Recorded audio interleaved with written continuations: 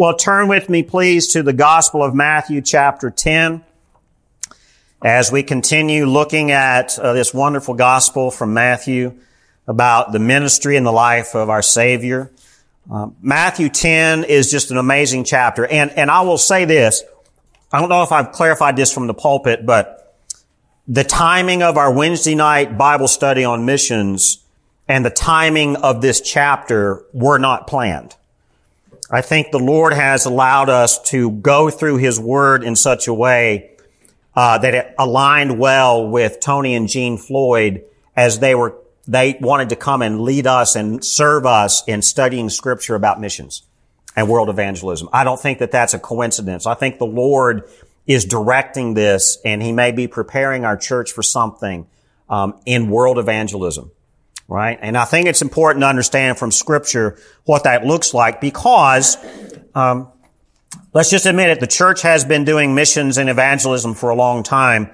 And in our modern era of the American church, we have methods of doing it. I think it's important for us to stop and look at what Scripture says. And to allow the Lord to prepare us for any calling to missions or ministry of proclaiming the gospel that He may be preparing us for. You may be sitting here and the Lord may be beginning to work in you about doing something more than what you're currently doing as far as spreading the gospel. And if that's the case, I ask you to listen to the words of our Lord today, to listen to God's Word and allow Him to speak to your heart. Amen. So if you're able to stand, let's stand in reverence for the reading of God's Word. Matthew chapter 10, beginning in verse 16. These are the words of our Savior as He is teaching His 12 apostles. Behold, I am sending you out as sheep in the midst of wolves, so be wise as serpents and innocent as doves.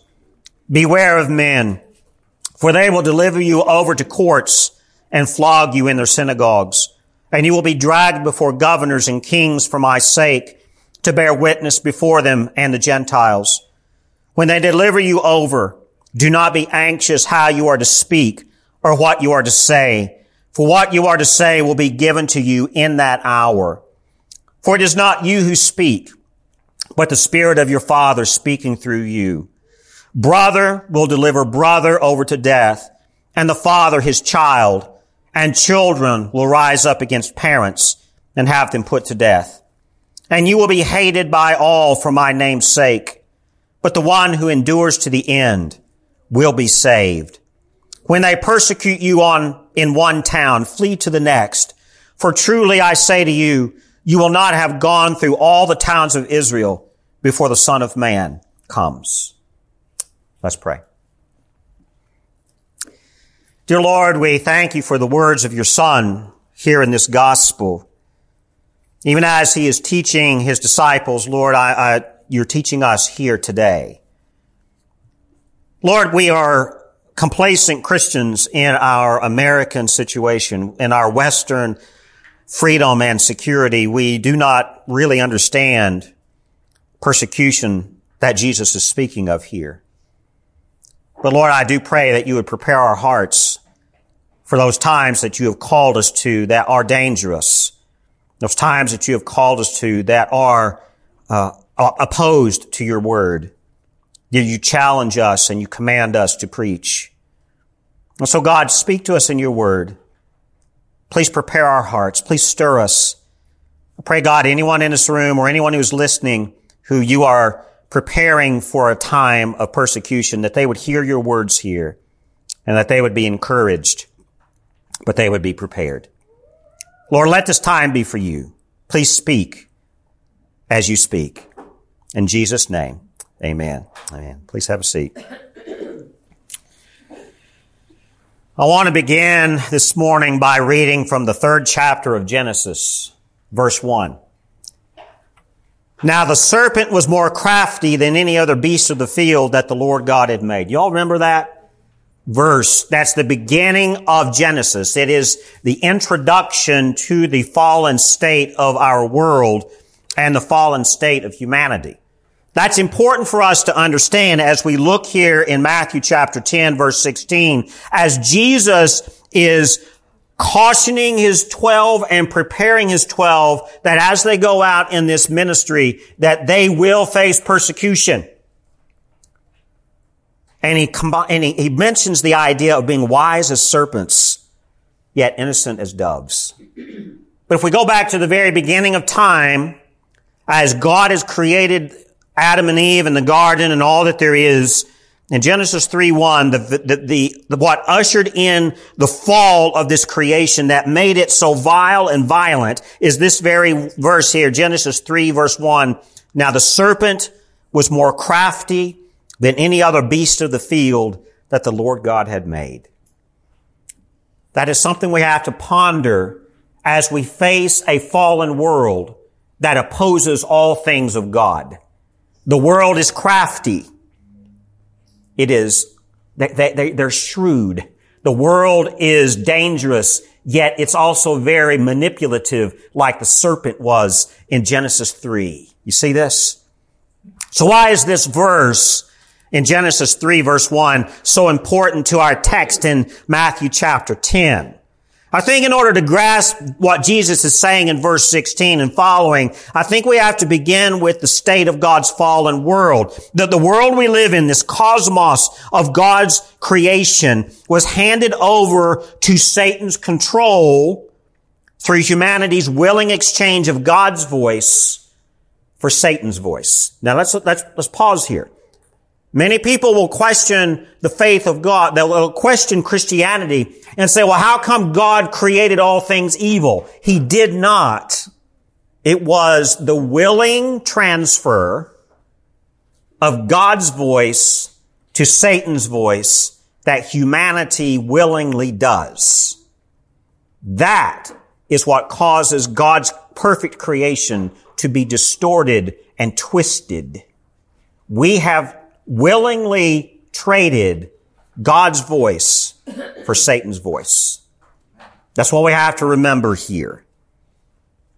Genesis 3 verse 1 tells us that the serpent was more crafty, or the King James says was more subtle than any other beast of the field that God himself had made. So God created this serpent, and he was crafty, he was subtle, he was deceiving. This beast, now when we get to this in Genesis 3:1, and I don't want to belabor this point too much, this serpent is described as a beast that God has made. Depending on which theologian you talk to, you could see this, this was Satan speaking and deceiving Eve, but was this Satan's form in a serpent, or was it Satan possessing a beast of the serpent? That's splitting hairs, but regardless, it was Satan's voice working through this serpent, deceiving Eve. That's the problem. Now, the words of Jesus to his 12 apostles in Matthew chapter 10, verse 16, when we read these, this is an obvious warning to them for this short-term ministry that they're undertaking. Remember, because they were called to preach to the cities and the villages of Judea. But there's a deeper point here that Jesus, he's the master who's preparing his disciples, his apostles, for what type of life and ministry that they would face for the remainder of their lives too. Verse 16, he says, behold, I send you out. I am sending you out. To send out is the action or the verb apostolo, which is how we get the name apostles. To send out. That was their purpose. But also with this, Jesus is giving them a different level of authority with this sending out as well, which gives them a calling of power that they could heal and they could cast out demons. And that was a different calling for them. But the primary purpose was that Jesus was sending them. These apostles are sent into a specific danger. They're sent to a specific evangelism where the gospel is preached in a dark and fallen world. And Jesus here in verses 16 through 23, he's preparing them for this violence. He's preparing them for this darkness. So what is this fallen world here? Jesus helps us see this as he describes who they're going to run into. The fallen world can be defined this way. First of all, the nature of sinful men is savage. That's a great way to describe it. the nature of fallen men, all sinners, were savages. The savage beast comes out of us through the sin that we are trapped in. Would you agree? It's a violent opposition to God's grace. When God offers grace and mercy to us and gentleness and love, and we thumb our nose at Him, that's an act of violence against Him. And then likewise, we become violent toward one another. And we become violent to the very message of the gospel of God's grace and forgiveness made available to us. And we're violent against it. We're acting like beasts. And this is the state of the world that we're called to live in. And it's the state of the world where we are called to preach the merciful kindness of salvation.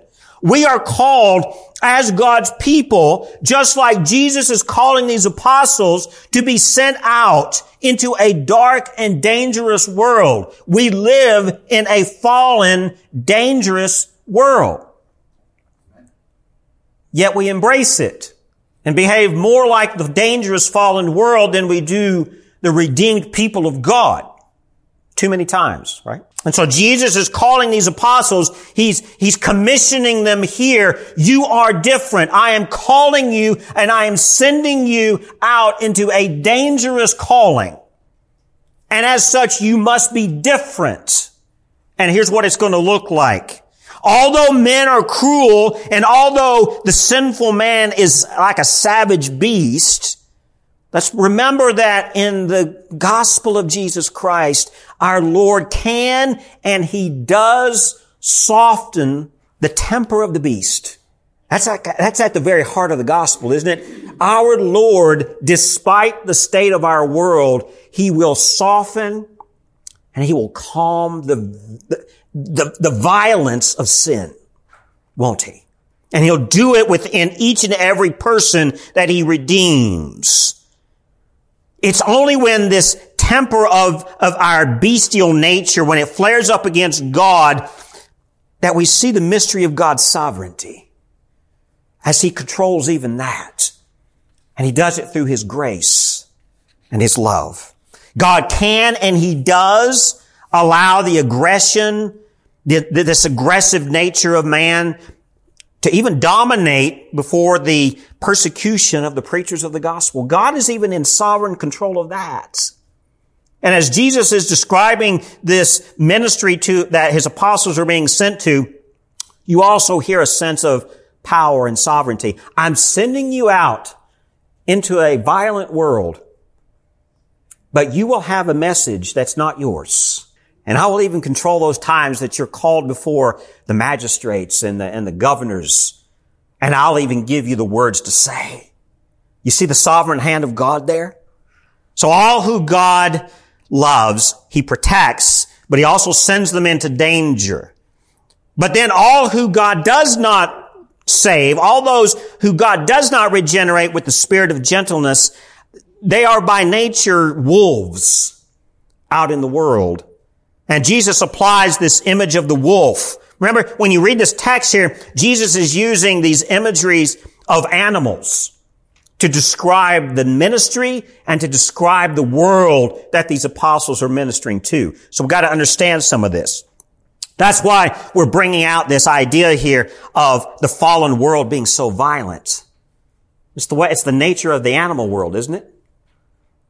Right? There's some wisdom. I think some of the kids in the Adkins family, or the Bumbelow family, y'all went to the zoo a few weeks back, I understand. The kids have been talking about it, right? Why do we have animals in cages? There's a reason for that. Okay? We put them in a zoo and we look at them as, isn't that gorilla sweet? No, that gorilla will crush your skull. Amen? That's the nature of the animal world. And that's the nature of the world that we are living in. So Jesus here, when He applies the image of animals, and particularly when He applies this image of the wolf directly to the enemies of the gospel, these are those who are far from being softened by the voice of the shepherd. These are the ones who are inflamed with anger, and they're the ones who are inflamed with great cruelty against the message of the gospel, and particularly against these apostles as they are going out into the world. So this is part of what Jesus is doing here. So let's take a look here at verse 16. Behold, I am sending you out as sheep in the midst of wolves. That's an interesting analogy. I want us to break this down because that's one of the main points here. Jesus does not prepare his apostles for this dangerous ministry by saying, go take your armor and go and smash the skulls of the enemies of God, does he? Here's what he says. He does not prepare them with taking armor or battlements, but instead he charges these apostles with caution and wisdom. These 12 they really don't have any greater power to repel the violent enemies of God any more than a sheep has the strength to repel against a wolf or a predator. That's what we're looking at here. Go out as sheep in the midst of wolves. How many sheep are going to be successful in repelling a wolf? Ain't going to happen. And so that's what Jesus is saying here. You are going out as sheep in the midst of wolves. In other words, here's the caution. I am sending you on a mission. Do not take with you the attitude that you have power over the demonic forces of the supernatural, nor do you have power over the enemies of the gospel. They are going to consume you like wolves. Don't go out there and be deceived. Go out there as sheep among wolves. A sheep understands they don't have the power against a wolf. They're weak. If these 12 apostles have no greater power than a sheep, you almost could see that Jesus is sending them out almost into a suicide mission. I'm sending you out in a dangerous ministry here. So Jesus, he's not necessarily saying to these apostles, go out and be passive as sheep. He's saying you're going out with the same level of power that a sheep has against a wolf. That's what he's saying here. He's preparing them for what they're going to face. So he's not necessarily saying be passive like sheep. Just understand that you are going to be like sheep amongst a predator that's going to consume you. And you're not going to have any other strength of your own to repel this rage of the wolf against that is like the enemies of God's kingdom. They're going to have no other defense than the message of Christ's gospel. That's the only armament that these apostles are given as they go on their ministry. The only thing you've got is the message I'm giving you. That's it. In other words, don't go out there thinking you're going to smash wolves in the skull. You're no more than a sheep up against a wolf. So therefore, these men, they're going to have to depend upon Jesus. They're going to have to depend upon the message of the gospel as the strength and the only defense that they've got. Remember when we looked at the first part of chapter 10, Jesus is driving the point home. Remember verses 5 through 15. Don't take anything with you on this ministry. Don't take any food. Don't take any money. Don't even take an extra bag. Depend on everything that I provide for you. Therefore, depend on me in this ministry. Here it goes even further. As you're going out amongst the wolves, you must depend upon me, your Savior and your Master. You must depend upon the message I'm giving you and nothing more. That's all you've got. These men must depend upon Jesus as the only strength and the only defense that they're going to have, just like a sheep would against a wolf. The sheep has no defense against a wolf. The only defense they have is the shepherd, period. It's the shepherd who can strike the wolf and defend them against the wolf. The sheep has no defense against that predator. Just likewise, these 12 apostles, the only defense they've got is their Lord. That's it.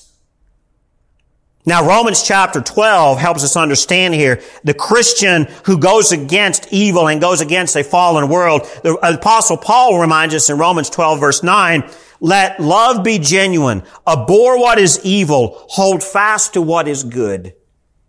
That's important for us to be reminded of at this point. And then he goes on further in Romans chapter 12 verse 14, the Apostle Paul says this, bless those who persecute you, bless and do not curse them. That'd be the only defense that a sheep would have against a wolf. A sheep is not going to be able to fight a wolf. A sheep is going to be only able to bless that enemy of the gospel with kindness. That's all a sheep has. That's it. So now, but it's imperative, I think, for us to remember that Jesus does not call these apostles and we as the citizens of his kingdom, he's not telling us that we have to carry the demeanor of a sheep. Because when you look at the demeanor of a sheep is very stupid. Anybody ever been around sheep? Okay, they're very dependent creatures. They're very dependent. They really can't think much on their own. They really depend on a shepherd of some kind in order to function. So Jesus is not necessarily saying be dumb. Don't have the demeanor of the sheep. But he's calling us to do something else. Look here in verse 16 in the last part. Behold, I am sending you out as sheep in the midst of wolves. So be wise as serpents and innocent as doves. Now, I don't know many sheep who are wise as a serpent, but this is where Jesus is carrying the imagery here. Be wise, you're sheep amongst wolves, but be wise as serpents and innocent as doves. This is the main point I want us to understand here today. What does that mean? To be wise as serpents, innocent as doves, while being a sheep amongst a dangerous predator. What does that look like? Let's take a look at this. In other words, to be wise as serpents, Jesus is saying you need to practice discernment in your ministry. Just don't go out there willy-nilly and free-for-all and whatever happens, happens. He's also saying you've got to be wise here. Let's think here about, this is the direct application of what Jesus is saying in the ministry here. This is the direct application of verse 16. He's used the image of animals to describe the nature of man. He's also using the imagery of animals to describe the ministry of the apostles. And this addition of serpents and doves is unique. To be wise as a serpent implies the nature of the beast of the serpent. You remember the serpent in Genesis 3:1 was a beast, the most crafty of all the beasts that God himself had made. Craftiness, shrewdness, wise. This is the nature of the serpent. And Jesus wants the preachers of his gospels to incorporate this nature in their dealings with the wolves while not being a serpent themselves. He's not saying go out there and be evil like the serpent was evil, but you're going to have to practice some craftiness and some wisdom just like the serpent employs, because that's your enemy. Their enemy is the serpent. So you're going to have to understand your enemy here and practice shrewdness. Think about this. To be wise as a serpent implies behave the way a serpent does against an enemy. Anybody ever tried to kill a snake? Anybody ever been brave enough to try to kill a snake, or do you just run away from the snake like I do? All right, don't ask me to kill a snake. I'm just going to run away. I'll let Rhonda take care of the snakes in the garden. That's not going to be me. Amen. There's a reason that we run away from snakes. A snake brings terror whenever it comes around, but at the same time, a snake is reviled. I don't know anybody who likes snakes and is actually a normal person. Okay? If you like snakes, I'm going to say you're not normal. Because God said that when the snakes come, there's evil amongst them. We look at a snake, there's something about a snake that's just not right. And a serpent, but think about this, the serpent is not stupid. The serpent knows how hated he is. A serpent knows that all other creatures that he's about to strike hates him too. And how does a serpent work? The serpent knows that he is hated, that he's reviled, and he wisely hides in the rocks. And whenever you come against him, when he's ready to strike you, what does the snake do? What does he put in front of himself?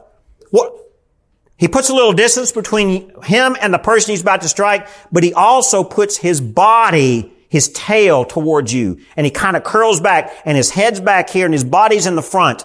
And so he's protecting himself, ready to strike when it's right. That's how a serpent works. And Jesus is almost saying, think like the serpent a little bit here. Think about your enemy, how he works. The serpent protects its head by pushing its body forward to the enemy. Now, if Jesus is the head of the church, Ephesians chapter 4, if he's the head of these apostles, I think partly what Jesus is implying here about be wise as serpents is protect the head. Protect me. Protect the message. Protect my name. As they are to protect the head at all costs here. Here's what St. Augustine of Hippo says about snakes. Augustine says this, in place of our head, which is Christ, we should offer our body to persecutors so that the Christian faith is not, as it were, killed within us when we spare our body and deny God. In other words, you're going out, be wise as a serpent, protect the name of the gospel, protect the name of your Savior, Jesus Christ, and if necessary, sacrifice your body to protect the head. That's what a serpent does. How much more should we, when we have the greatest treasure and the greatest gospel and the greatest glory of all to protect? Be wise like a serpent. Sacrifice your body if necessary. Protect the head.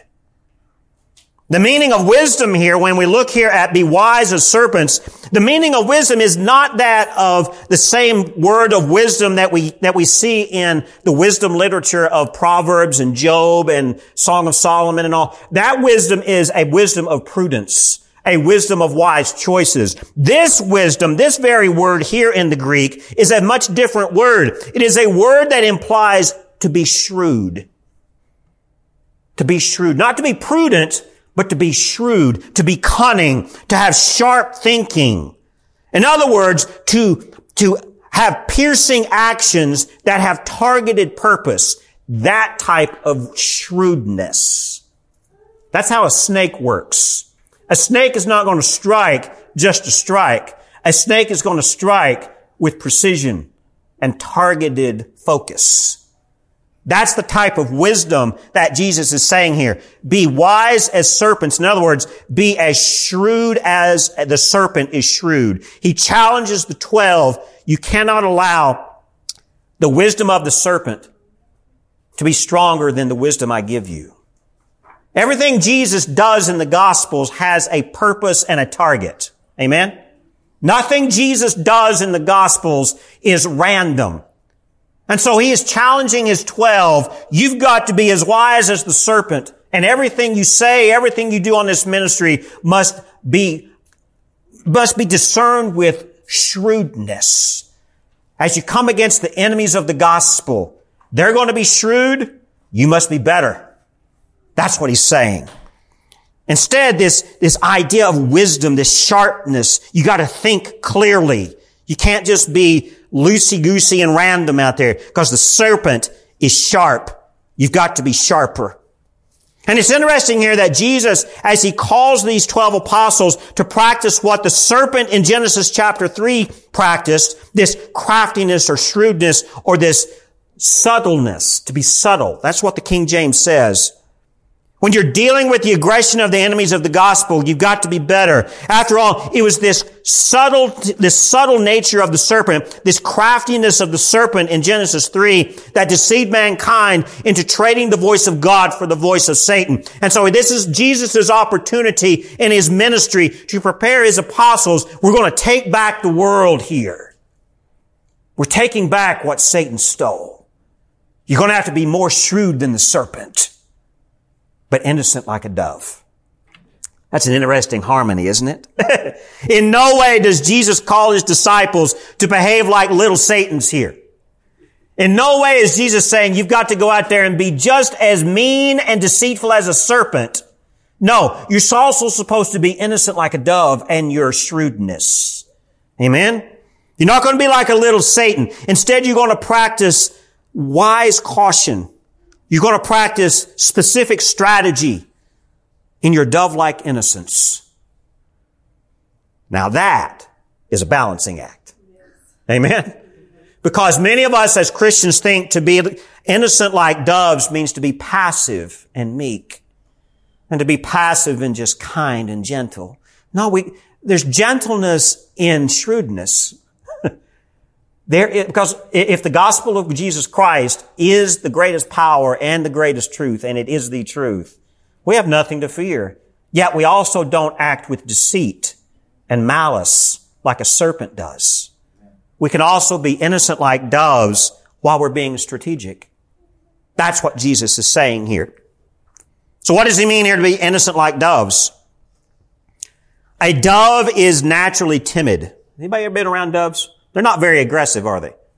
I mean, even when it comes to, like, if you've ever tried to feed a bunch of doves, yeah, they're going to go after the food, but I don't see them killing each other trying to get to it, do you? They're almost a little skittish, right? Almost a little skittish. They're timid. They're prone. A dove is prone to predators, right? A dove imagines itself safe as they're flying around until they suddenly find themselves within reach of a predator and they're struck down like that, not even seeing it coming. But this harmony of this innocence with shrewdness, that's what Jesus is calling the apostles to as they preach the gospel. All right? Jesus encourages disciples here not to be passive and to fear danger, but they should have enough fear in them to be aware of the predators that are out there. Because if they're not careful, if they're not aware of the danger, they're going to falter in their mission to preach the gospel. So we have to be aware of the danger. We have to be aware of the predator. That's what Jesus is saying here. C.S. Lewis helps us see this too. He says this, the more a man was in the devil's power, the less he would be aware of it. The more that you are in the devil's power, the less you are aware that you're in his power. It's the people who are fully awake and trying hard to be good who would be most aware of the devil. Think about that. I'm going to let that sink in for a second. I think that's rich. Those who do not realize that they are in the devil's power are the ones who feel as if all is going well, but that is exactly where the devil wants you to be. He doesn't want you to even believe that there are devils available and out there still working. There are devils everywhere, and they are subtle, and they love to get Christians comfortable. Jesus is saying here, I think, you got to be aware of your enemy. You got to be fully awake. And if you're fully awake and you're focused on the gospel and you're aware of the enemies of the gospel, they are going to come after you and you're going to be alert as they come. That's the point here. You've got to be wise as serpents, yet innocent as doves. Now let's look here at verses 17 through 19. This is where Jesus says, take this charge of wisdom or shrewdness and innocence, and here's what it's going to look like in your ministry. Verse 17. Beware of men, for they will deliver you over to the courts and flog you in their synagogues, and you will be dragged before governors and kings for my sake, to bear witness before them and the Gentiles. When they deliver you over, do not be anxious how you are to speak or what you are to say, for what you are to say will be given to you in that hour. What is Jesus saying here in these verses? You are going to be thrown in front of some dangerous men who are in authority because of the gospel I'm commanding you to preach. You will face enemies, and this is what he's saying it looks like. So there seems to be a balance here that these apostles, as they preach the gospel, they're to be shrewd yet innocent in their application of the ministry. In other words, he's saying, don't bring a reproach amongst yourselves when you're challenged by these magistrates and kings, these governors, these religious elites. Don't throw yourself in front of them with anything that they can use against you. Christian, are you hearing me? If we are to be called to be a witness to a fallen world, and the world looks at our behavior and says, you're not acting like a Christian, look at what you just did. You've given your enemy a weapon. If we act like our enemies, they have weapons to come against us. If we act like our Savior, they have nothing that they can come against us with. Because as you're called before these governors and kings, as you're drugged before the religious elite in the synagogues, you're going to be called to answer for your actions. And if your actions are tainted by behaving like a evil predator of the gospel, then the enemies of God will pick up on that and use that against your witness. So as you're called before them, you must be wise as a serpent, yet innocent as doves. When we see this in the book of Acts, when we read in Acts chapter 4, Peter and John are drugged before the Sadducees, and the witness of their ministry could not be challenged. They had to be released because there was no deceit in these men, and they stood firm before their accusers, and they proclaimed the gospel of Jesus Christ boldly and truthfully and with no malice. They said so in Acts chapter 4. When we look at Acts chapter 6, we even read the story of Stephen. Now, Stephen was not an apostle. He was actually set apart and called as a deacon. But when you look at his ministry was just like an apostle. It was full of grace and power, and he was doing great wonders and signs in Acts chapter 6. His ministry was like that of an apostle. Yet Stephen was drugged before it was a rebellious sect called the Synagogue of the Freedmen. If you read in Acts chapter 6, he was drugged before this religious sect, the Synagogue of the Freedmen, and he was accused of heresy. And here's what Acts chapter 6 verse 10 says about Stephen as he's standing before his accusers before they stone him to death. Acts chapter 6 verse 10 says this, "But they could not withstand the wisdom and the spirit with which he, Stephen, was speaking." It was the Spirit of God, the voice of God himself, through Stephen's actions and through Stephen's words, that even the accusers, those who hated the gospel, could not ignore. That's power, isn't it? That's not of us. And we're called to this precious treasure of the gospel. Now we can also see here this nature of the dove. I would say, I think you could reasonably make a tie here that as Jesus is speaking about being innocent as doves, there could be a connection here tying it to the image of the Holy Spirit when Jesus was baptized. Remember in Matthew chapter 3? As Jesus was baptized and he comes up out of the water, the Holy Spirit comes upon him like a dove. So this reference that Jesus is using, being innocent as doves, in other words, you be as innocent as the Spirit rests upon you. You're representatives of God's Holy Spirit here. Now let's go down further, verses 20 through 21 and 22. Verse 20. Jesus continues, "For it is not you who speak, but the Spirit of your Father speaking through you. Brother will deliver brother over to death, and the father his child, and the children will rise against parents and have them put to death. And you will be hated by all for my name's sake.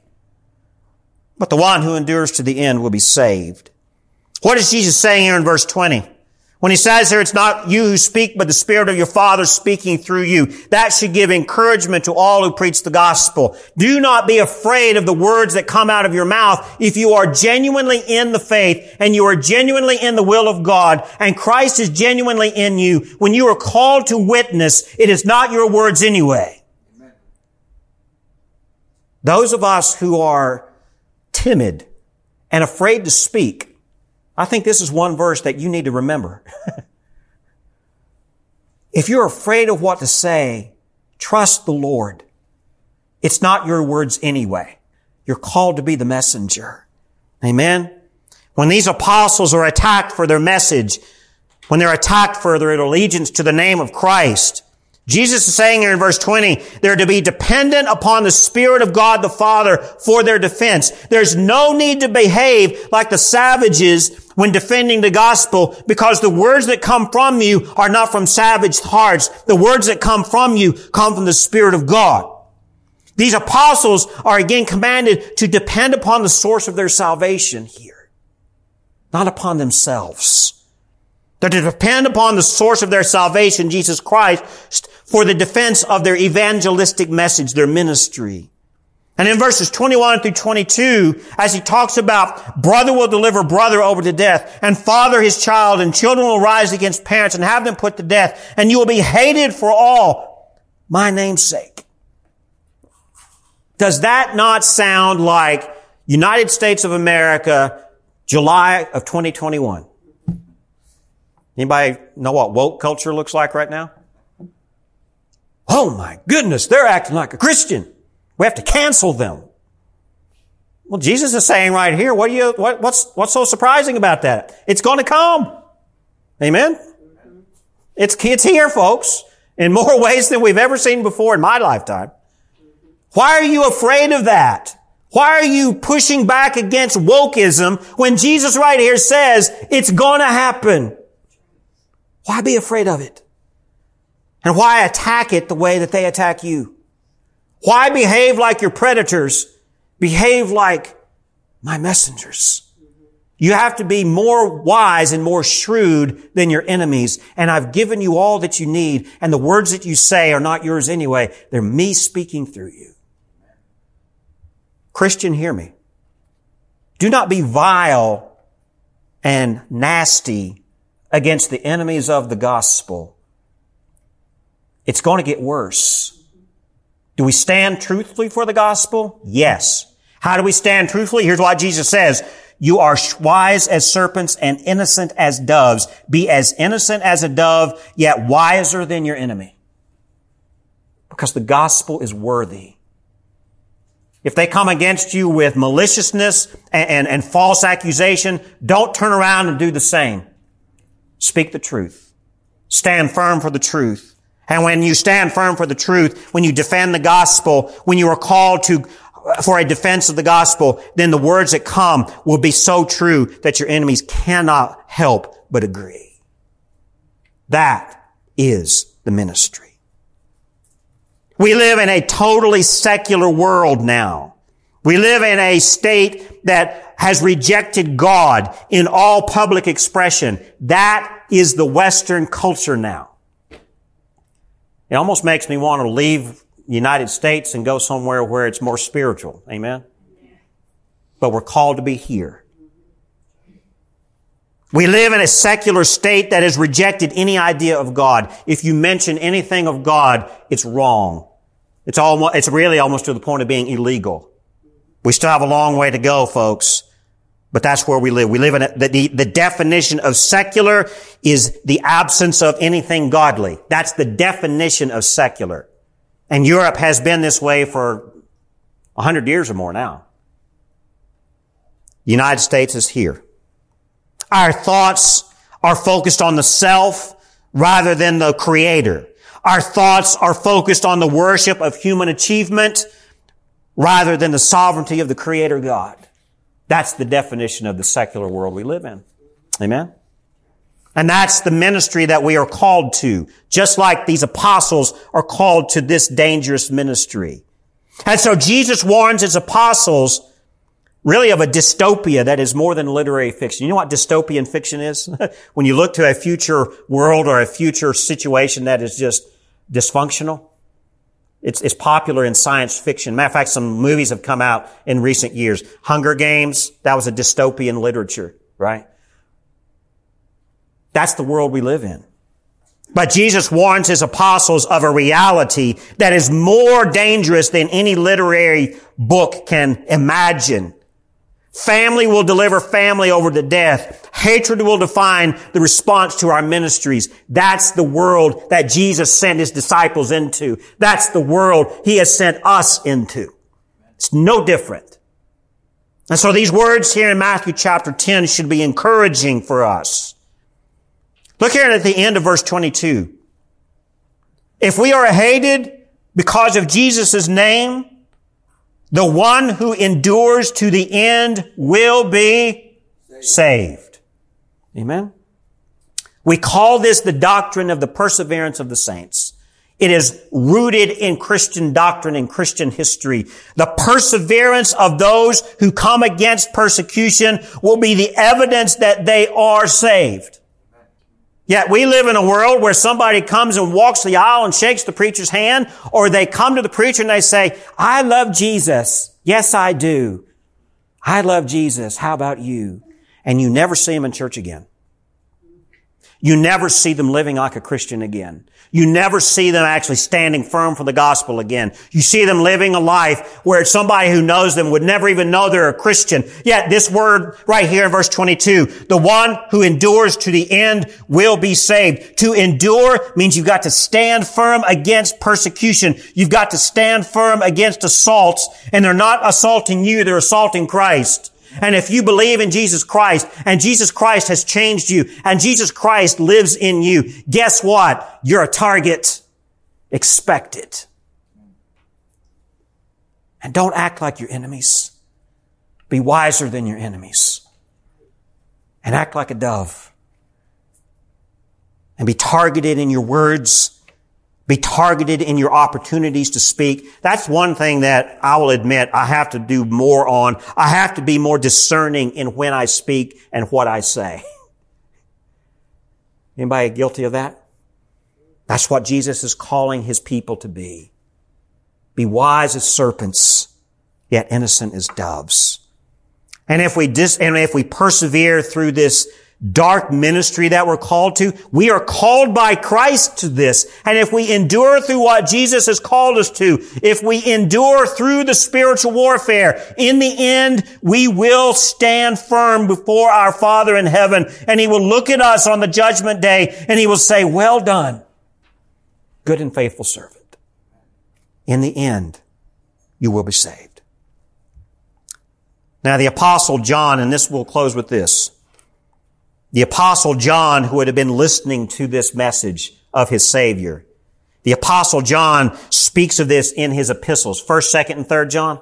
John, the beloved apostle, the one that Jesus loved. Here's what he says in 2 John verse 7 through 11. He says this, for many deceivers have gone out into the world, those who do not confess the coming of Jesus Christ in the flesh. Such a one is the deceiver and the antichrist. He's describing right here the enemies of the gospel. Watch yourselves, he says, so that you may not lose what we have worked for, but may win a full reward. Everyone who goes on ahead and does not abide in the teaching of Christ does not have God. Whoever abides in the teaching has both the Father and the Son. Listen to the caution here from the Apostle John. If anyone comes to you and does not bring this teaching, do not receive him into your house or give him any greeting, for whoever greets him takes part in his wicked works. He's cautioning the church here. There's going to be many deceivers amongst you. There's going to be many people who claim the name of Christ, but when they do not live as Christ, they're deceivers. They're little Satans. Okay? Got to be cautious here. And then in 1 John chapter 2 verses 18 through 19, here's the encouragement from the Apostle John. He says, children, it is the last hour. And as you have heard that Antichrist is coming, so now many Antichrists have come. Therefore, we know that it is the last hour. They went out from us, but they were not of us. For if they had been of us, they would have continued with us. That's the perseverance of the saints that Jesus is talking about here. If you endure to the end, you will be saved. But if you do not endure, that's a sign that you were never part of the gospel in the first place. John says this, therefore we know that that they went out from us, but they were not of us. If they had been of us, they would have continued with us, but they went out that it might become plain that they all are not of us. So what is Jesus saying here to His disciples and to us? It's a command that He is sending out His apostles to proclaim the gospel. I would say He's doing the same for us. We are commanded as God's people to preach the gospel, to live it. But let's not deceive ourselves. We are going to be sent out as sheep in the midst of wolves. And so for us to bemoan and whine and cry that our Christian nation has fallen apart, it's sad, but it's not unexpected.